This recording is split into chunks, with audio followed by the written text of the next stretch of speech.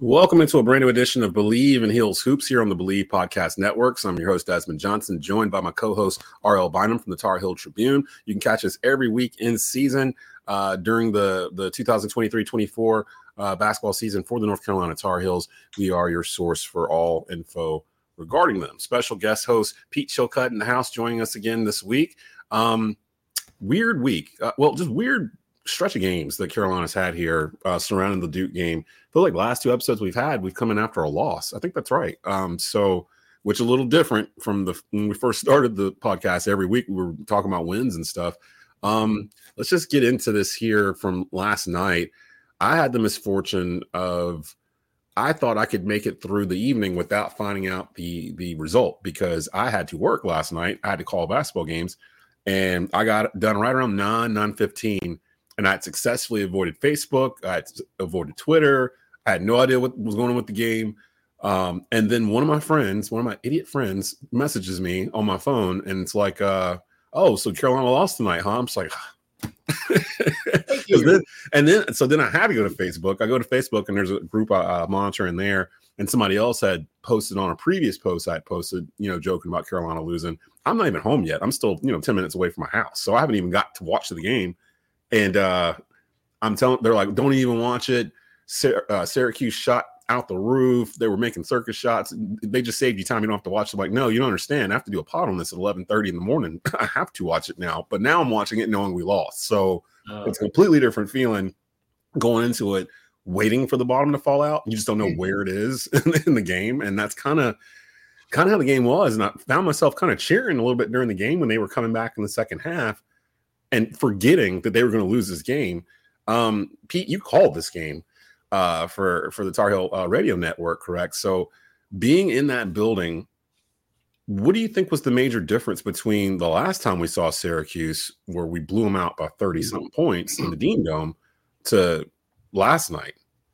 Yeah, well, I talked a little bit in the pregame. This league doesn't get a lot of respect sometimes, but top to bottom, there's good teams in this league, and there's dangerous teams at home. And they hadn't been playing well. They had lost a few, maybe would be considered struggling in the league. But when you get a home team that has a little bit of a edge on them because what we did last time, they came out unafraid and ready to prove that they kind of weren't that kind of team. And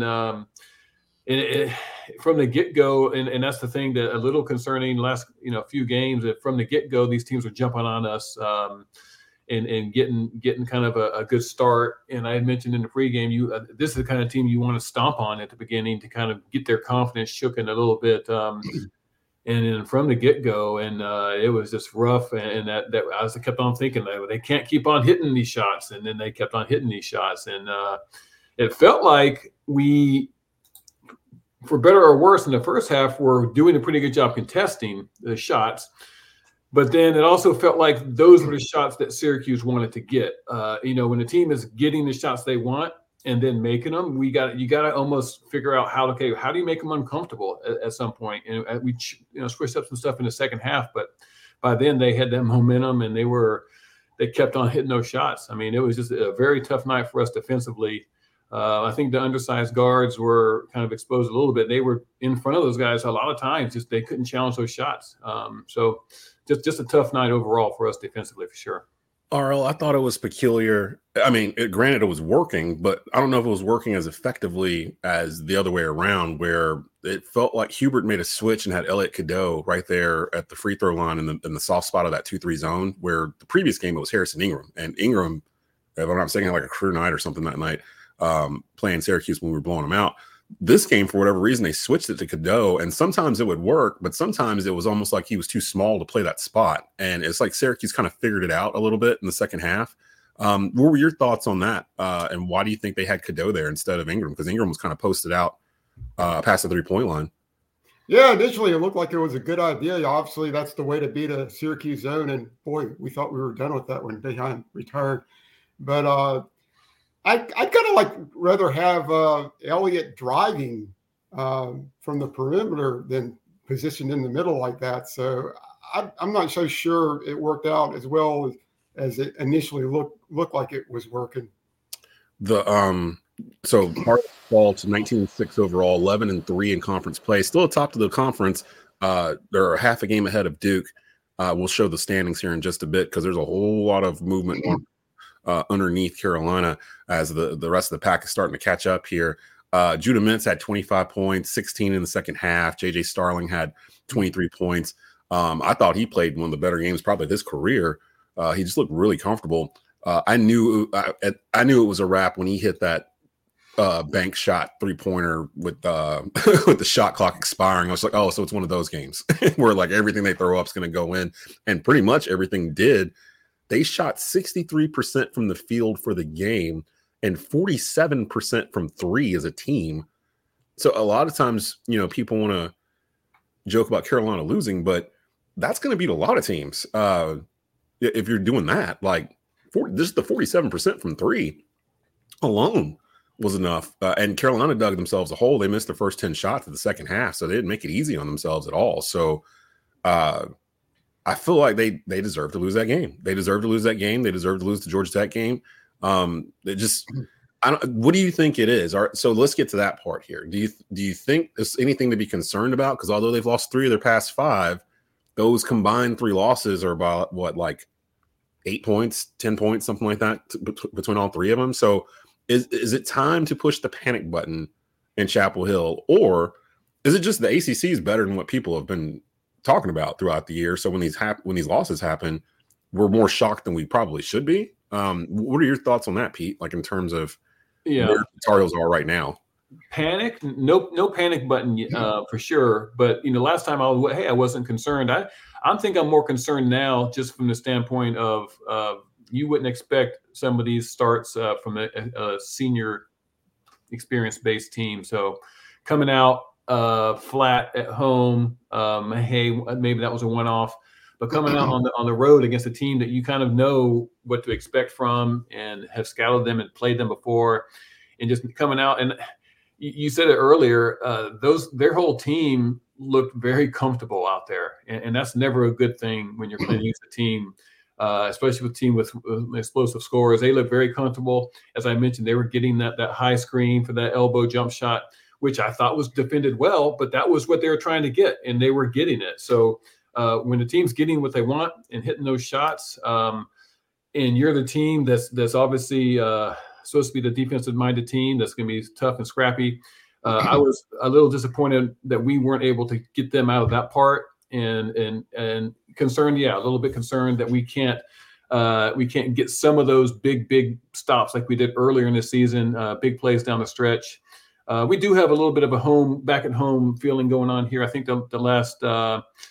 We have a road game at Virginia, some tough home games for sure. But I think that'll be a little bit better for us getting into some of this stuff. But there's a little more concern now just because of once is maybe an accident, but more than once or twice, then you're talking about maybe this is something we need to kind of pay attention to. And I think they will.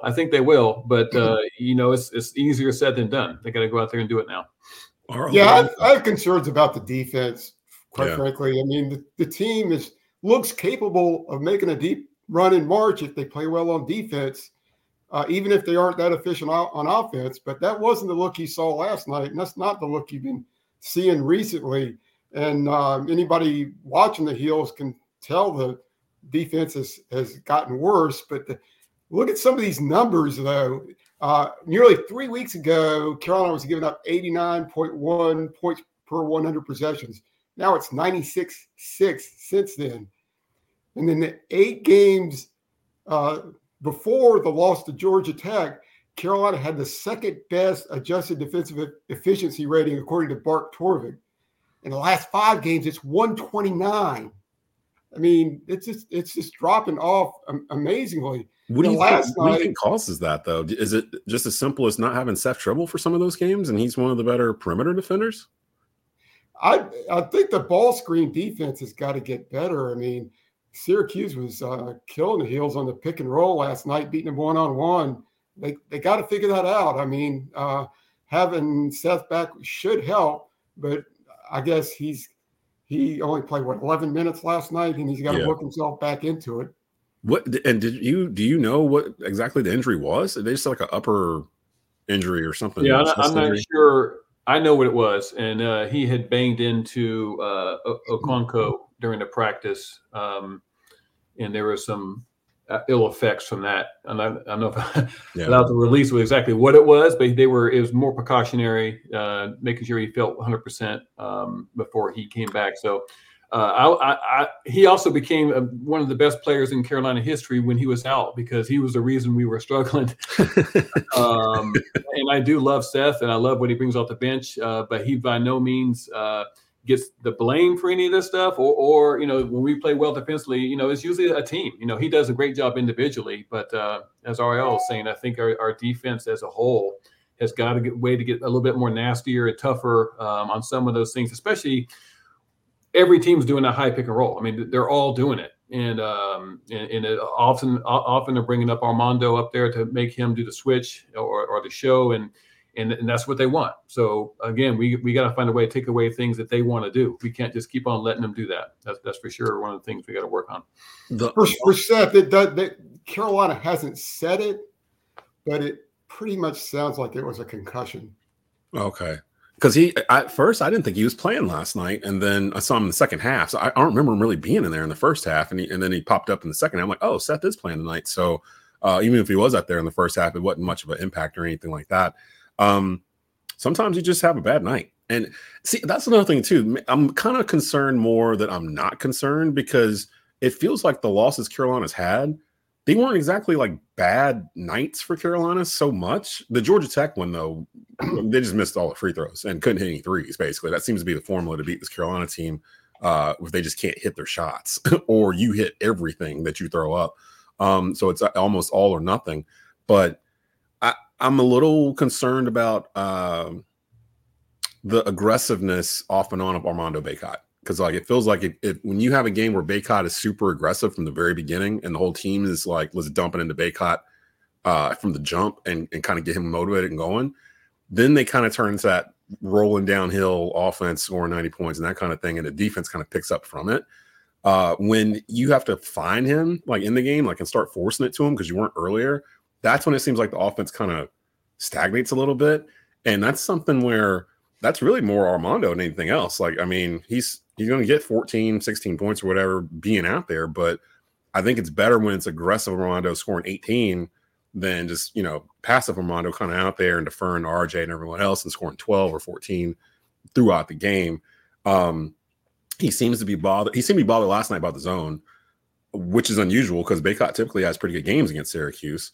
They didn't really do anything differently defensively. I don't know. It was just weird. It feels like the past couple of times we've seen Syracuse, we kind of knew what to do with the 2-3 zone. And last night it felt like we just forgot how to play against it. So I don't know what to do with that, to be honest. It's a weird conference. It's a weird conference because I'm seeing stuff like the Mountain West might get 6 teams into the NCAA tournament. And I'm sitting there looking at the ACC as I try to pull up the current standings here. I'm looking at the ACC trying to figure out what in the world is going on, because now I'm looking at the top of the standings here. You got Carolina at 11-3, Duke right behind them at 10-3, and then you have this glut right after that with Syracuse, Wake, Pitt, who Pitt beat Virginia last night, which was a bit of a surprise. Florida State's in the mix. Clemson's still lurking back there. Miami, kinda.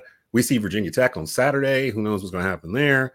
Out of that group there, if you had to pick a team outside of the top 2, Carolina and Duke, if you had to pick a team to make it to championship Saturday in the ACC tournament as it stands right now, from Miami up on the standings, who would you want to ride with? Because all of them are intriguing. All of them have pluses and minuses, but it feels like there's a number of tournament teams in here. I don't think all of them are going to get in, but matter of fact, I didn't even realize Pitt's up to 5 kind of tied with NC State. But who would you pick, Pete, out of take away Carolina, take away Duke?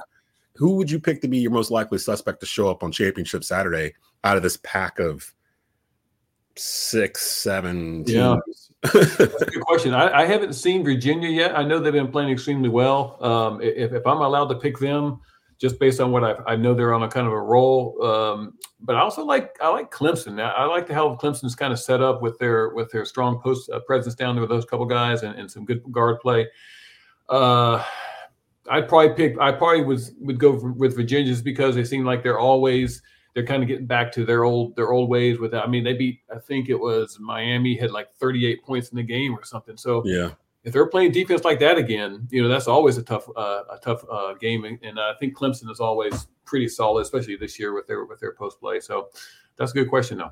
The only thing I'm worried about with Virginia is, of course, they're scoring. They've always had issues scoring with that defense, except for 2019 when they won it all. But they actually had, first round NBA draft picks playing at that point, multiple ones when they won the national championship.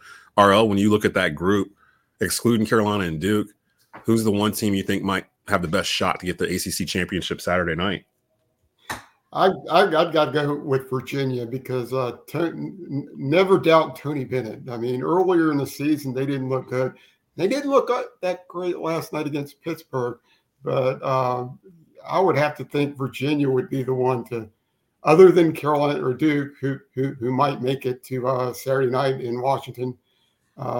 And as far as how many teams the ACC gets, all the projections now say 4: Carolina, Duke, Clemson, and Virginia. You would like to think that somebody else would slip in, but I just don't know who that would be. Maybe Wake Forest? I would think. Well, Wake doesn't really have any non-conference wins. They're going to have to beat Duke or somebody maybe this week to get a quality, quad one. I keep seeing Clemson pop up too. Did Clemson beat somebody earlier in the non-conference slate to keep their name floating here? Because I can't really recall, other than Carolina. Did they beat Alabama? Alabama. We beat Alabama too. Actually, was it Alabama? Yeah, because they were undefeated when we saw them, wasn't it? No, it wasn't Alabama. Was it? I can't remember. No. It was back in December. But I'm just looking at our standings. I understand State hasn't really defeated anyone for a major signature win. That's their knock. Same with Florida State. Clemson has a couple of signature wins, which is why they're still floating in there. But in the conference, they're 6-6, and they're sitting 7th place. So it's kind of weird. And then you got Pitt, who's won 4 straight. They just knocked off a ranked top 25 team in Virginia. They beat Duke. They have some quality wins. If Pitt stays on a roll here, honestly, I might go with Pitt. They're a really rugged team. I like the way they play defense. Capel has them playing pretty well. It's the time of the year you want to kind of go upwards as opposed to plateau out or going the other way. And it feels like Pitt's kind of trying to figure some stuff out, and they can kind of have a say in what happens in the ACC going forward. They're 2-2 against top 25 teams. And realize Carolina's 5-2 against AP top 25 teams. So, and I thought I saw a stat last night where Carolina and I think Creighton are the only 2 teams that have 6 conference road wins in the country right now. So, the fact that top 10 teams keep losing on the road to unranked teams this year, what do you guys think that says about the state of college basketball as a whole? Because it does feel like the past couple of years we've moved away from having juggernauts to like almost having like mid majors.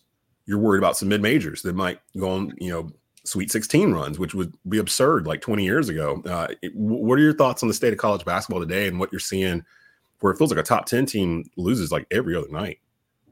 No doubt. I think if you're not Connecticut, that's the only team I feel really confident with that they're going to show up every night. Purdue.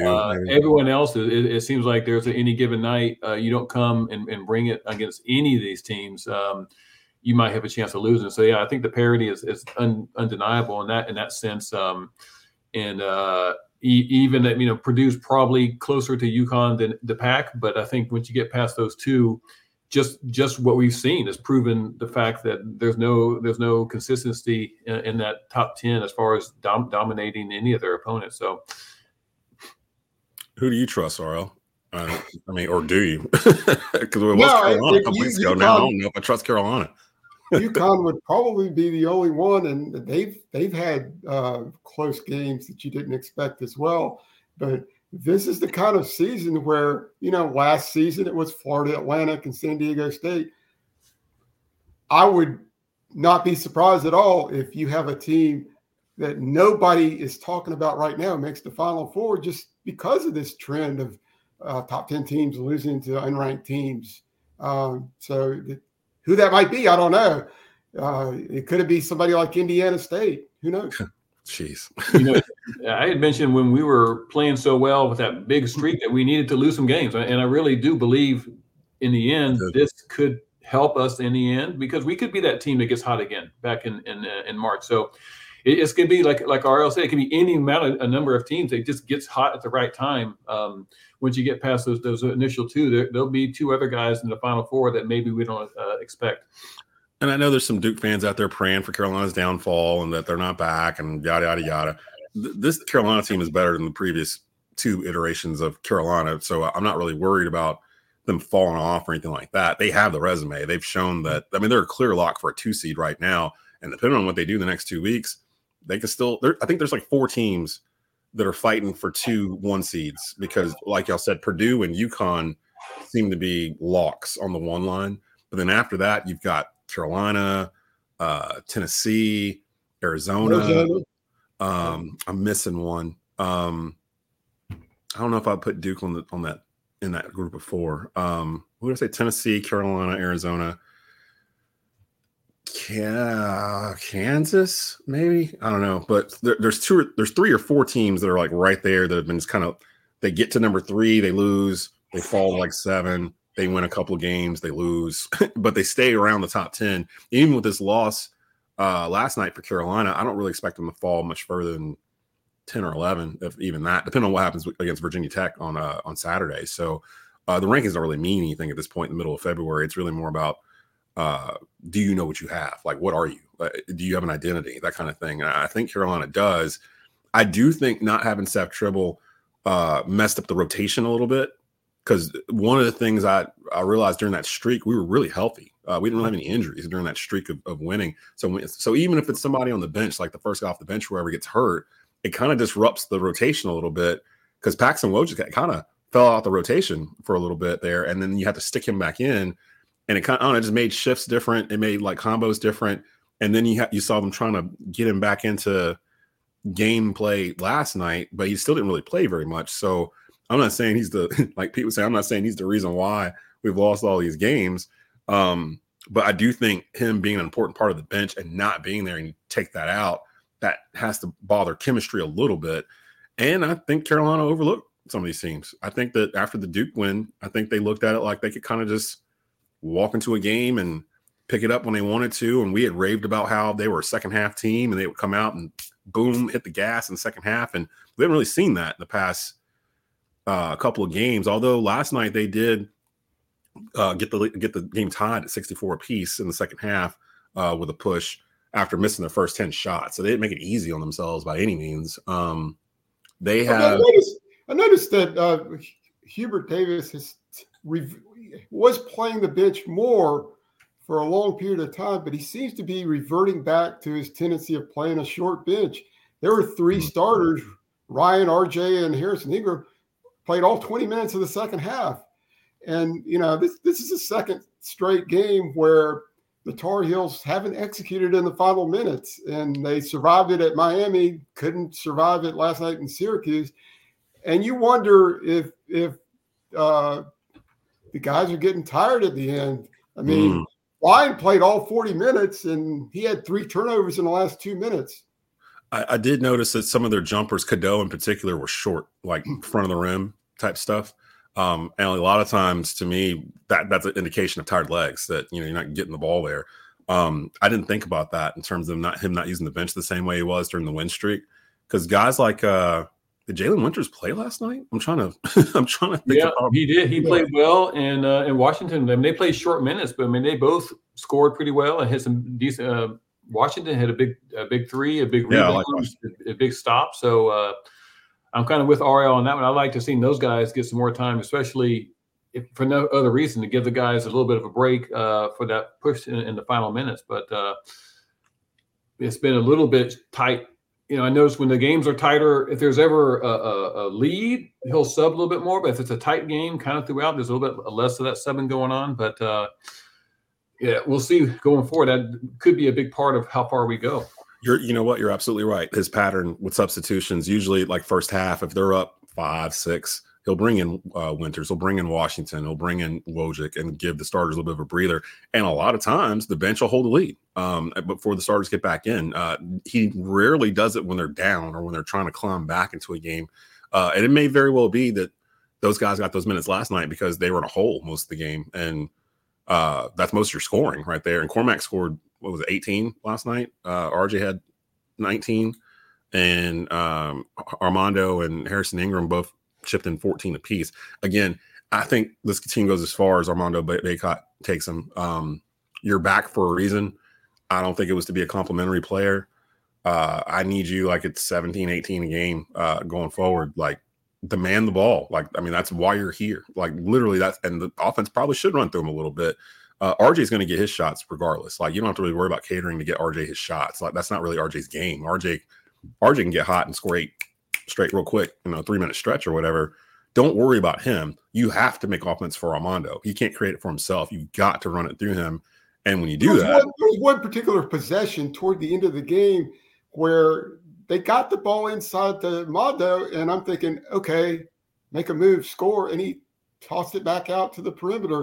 Yeah, and that was one of those occasions where you got a height advantage. Carolina needs a bucket here. Go get it. And I didn't really understand why he tossed it back out. It's almost like mentally, for whatever reason, that zone was bothering him last night where he wasn't being aggressive. And it's just weird because he's played Syracuse now 5 years. He knows what it is. Like, he knows what I mean, they've kind of figured it out. The Carolina's the one team I was like, they kind of know how to play the 2-3, the Syracuse version of it anyway. They kind of know what to do. And maybe they beat them by 36 last time they saw them. Maybe they just came into it thinking, oh, this team is garbage. We'll be fine. And they hit a hot team. Again, you're not going to beat a whole lot of teams shooting 47% from 3 for the night and 63% from the field. And you missed your first 10 shots of the second half. I mean, you're lucky to get it tied up when you did in the second. So everyone just kind of relax, calm down. It's going to be okay. Shout out to the multiple people that ruined my evening last night on the drive home. I don't know why I thought I could make it home without finding out the result, even though I was 5 minutes away from my house, and I still couldn't get back to the house before somebody ruined it for me. So thank you to everyone that texted me and joked with me and everything else about Carolina losing. Fun fact, since the ACC expanded to 20-game conference schedule, no team has won the regular season with less than 4 losses. So I don't think anybody sitting up here thought Carolina was going to go 20-0 in ACC play. So it's no big deal. Still top of the standings. Now, if they lose to Virginia Tech at home on Saturday, I might press the panic button. Yeah, we're on the verge. Our finger is on it, but we haven't pressed it yet. So let's stop it right there. What do you expect to see Saturday, guys, in the Dean Dome? I haven't seen Virginia Tech this year either. What are you guys looking forward to? What's a key to that game for you, for Carolina? What's something that they need to do to show you that they're kind of righting the ship? I need a quick start. I need them to limit Virginia Tech's runs. I need a dominating win, to be honest, just because of where we have been lately. I need something that proves to me these guys are buying back in, and we're going to lock some teams down, and it just starts with who is ever next. And to me, that's going to be a big one. If we squeak out a win by 5-6 points, or heaven forbid we lose, then that button is getting pushed, especially if we lose. But I think I need a dominating, convincing win to kind of get me back on the page that this team can do it defensively, and that we're all on the same page offensively. So that's what I need. Yeah, the quick start is big, and then also you look back at the Miami game. You got a quick start, but you gave it up. Second half, you got a big lead, gave it up. Yep. They need to finish teams off, kind of like they did in the home game against Syracuse. But it'll also be interesting on Saturday. Tyler Nickel has been starting for Virginia Tech, and he's going to be motivated coming back to the Smith Center. And you also know he's got the ability to hit a bunch of perimeter shots. So that'll be a really interesting dynamic on Saturday. That's the script right there, because that usually if somebody comes into Carolina and they score 30 points, whatever, and they're just red hot from three or keeping their team in the game, it's usually somebody that either was in the state of North Carolina playing high school ball and didn't get recruited by Carolina, or something happened and they're from Charlotte and just never got a look. He played here and kind of got, not chewed out, but actually with Tyler, I think it was more of he chose to go back to Virginia. It was a family situation or something to that effect. Otherwise, I think he might actually be on this roster. But I could see him coming in and hitting 5 threes or something nuts on Saturday. I need to see the defense that we were seeing coming out of December, early January, where they were holding teams to under 70 points and they took pride in it. Remember Armando was saying to Hubert that, we're actually having fun playing defense. Like, I actually look forward to playing defense this year as opposed to something we have to do. Like, I want to do it.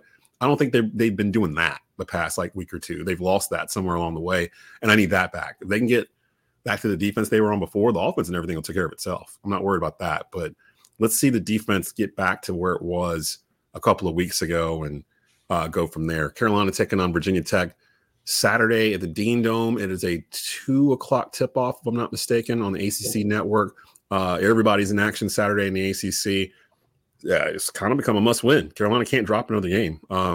They drop another game, Duke takes over first place in the standings. They'll be knotted up with Virginia. They've got Virginia coming up here soon as well. So it's kind of turned into a must-win situation all of a sudden for Carolina. So tune in for that. We'll be back next week to recap the week in Heels Hoops here on the Bleav Podcast Network. And I keep forgetting to do the read. I'm supposed to do in the first 2 minutes. I'm just going to do it in the last two. With the NFL playoffs ending and the NBA season in full swing, BetOnline has you covered with all the up to the second odds, news, and scores. With additional odds, lines, trends, and info on both desktop and mobile, you can access the world's best wagering information anytime. Head there today to get in the action and see all the updated odds. Remember to use the promo code BLEAV, BLEAV, to receive your 50% welcome bonus on your first deposit. BetOnline, where the game starts, and that's where we'll actually end Bleav in Heels Hoops for today. Happy Valentine's Day to everybody out there. Enjoy it with your loved ones. RL Bynum, Pete Chilcutt, I'm Desmond Johnson. You've been watching and listening to Bleav in Heels Hoops podcast here on Bleav Podcast Networks.